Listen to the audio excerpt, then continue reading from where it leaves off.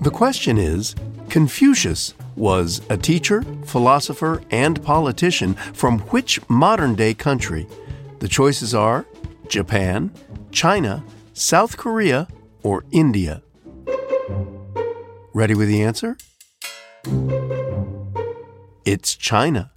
In the 6th and 5th centuries before the Common Era, Confucius lived in what is now China.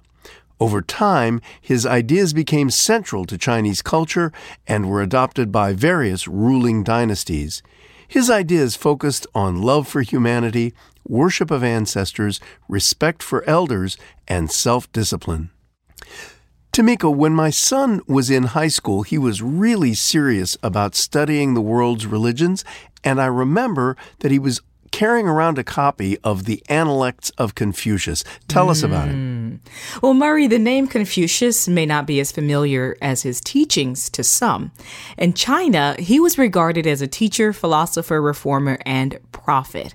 There are so many sayings that come from his work, and they all make you think. Ooh, well, what are some examples?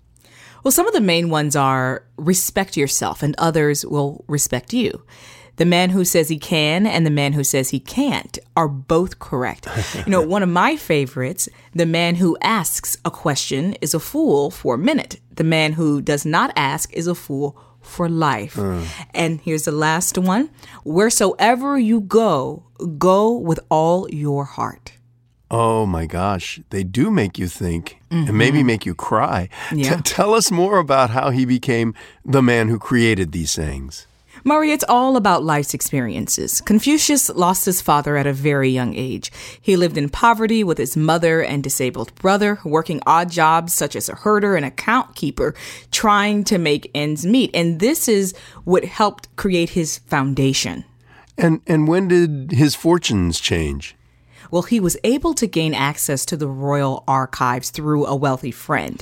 And this is where his philosophy began to take shape. And those sayings began. He has many sayings, but they're all rooted in specific virtues, which include benevolence, ritual propriety, righteousness, wisdom, and integrity.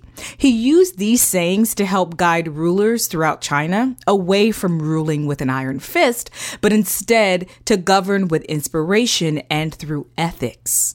And how did his work get to the masses? Through his disciples. A book was created, and it's widely known in English as the Analects. This has led to millions of people following the principles of Confucianism. His followers have spread his teachings for centuries through schools and temples in his honor across East Asia. And you know what, Murray? We have all lost so much this year, some more than others. Here's one saying we can all take into the new year with us. I need something. What is it? All right.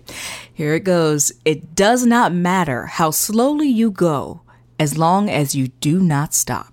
And we will keep moving forward. What an inspiration. Thanks for that boost, Tamika. You're welcome.